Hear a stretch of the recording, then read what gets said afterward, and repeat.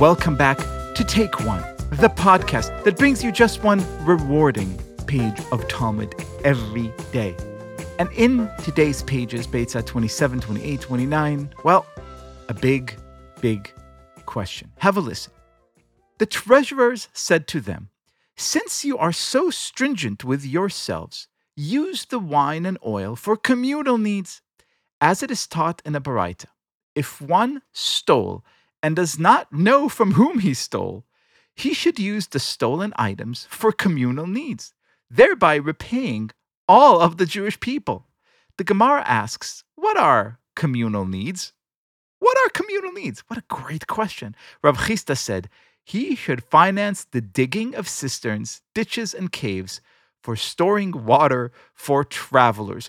So much immense ethical, legal, moral, spiritual complexity packed into just a few lines of text. And whenever we need help unpacking deep, difficult, inspired thoughts, we call on one person. And listen, it has been a few days in this here podcast. It is the month of Tishrei, the month of the high holidays. We've been spotty with our schedule, observing, of course, as we do, all of the Chagim and Moadim, all of our Yamim Tovim, all of our holidays.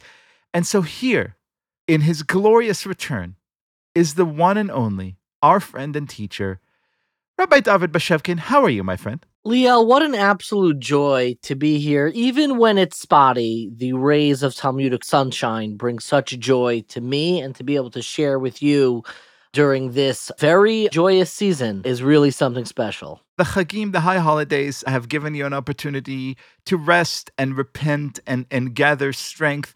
And so here you are at the height of your powers. Explain this amazing passage to us, because it seems like there's a lot of intricacies going on. So I think there are two really remarkable things that emerge from this passage in Talmud. The first thing that really struck me that I think is so beautiful is this notion of, if you're not sure who you stole money from, repay back the public, because the public, so to speak, are representatives of the Jewish people. And in this idea, it really gets back to an idea that we've discussed on many other occasions, which is looking at Jewish peoplehood as a singular entity.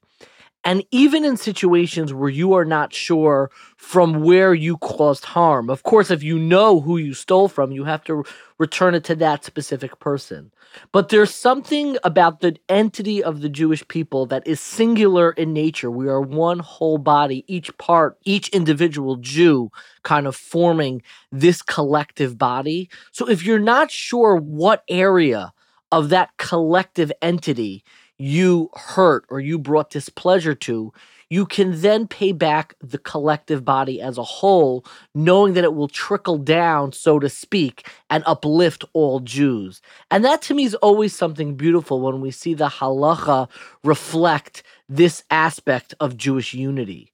But there's something else that strikes me a great deal in this passage, and that is, what is the prototypical way in which you should be paying back this collective entity of the Jewish people?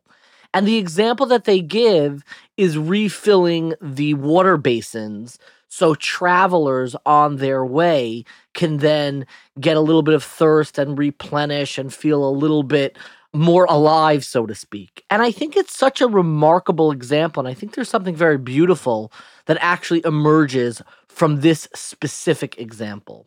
And it reminds me in many ways of my own mother, when on Sundays, very often, we would have collectors come to our house asking for money. And sometimes my mother would have cash to give them, and very often she would not have cash, or she would have other reasons maybe to be concerned that she's not going to give this specific person money. But what she always did, always, no matter what, was offer them water.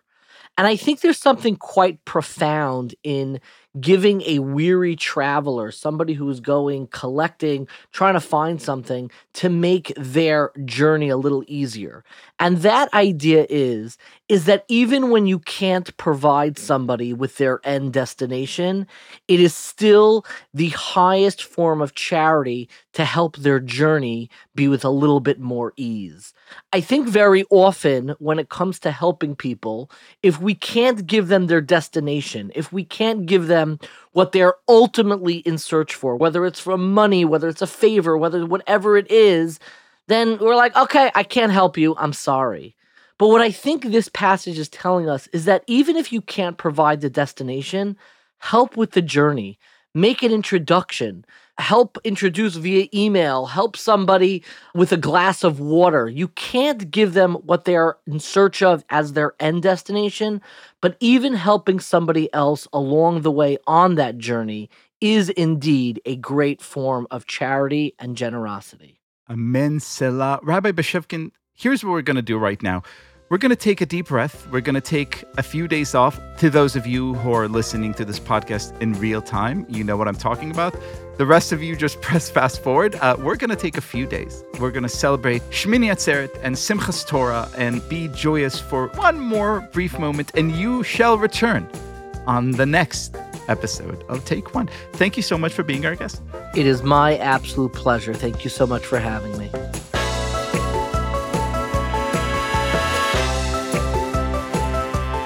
This has been Take One, a production of Tablet Studios. If you enjoy this show, and I hope you do, please go and rate and review us on iTunes or whatever platform you use to listen to podcasts. Each week, we'll be releasing new episodes Monday through Friday, covering the entire weekly portion of Daf Yomi. I'm your host, Leah Leibowitz, and our producers are Josh Cross, Sarah Fredman-Ader, and Robert Scaramuccia. For more information, go to tabletmag.com/takeone or email us at takeone@tabletmag.com. You could find us on Twitter @TakeOneDafYomi or join our Facebook group by searching for Take One Podcast. I hope we've made your day a little bit more Talmudic, and we'll see you again soon.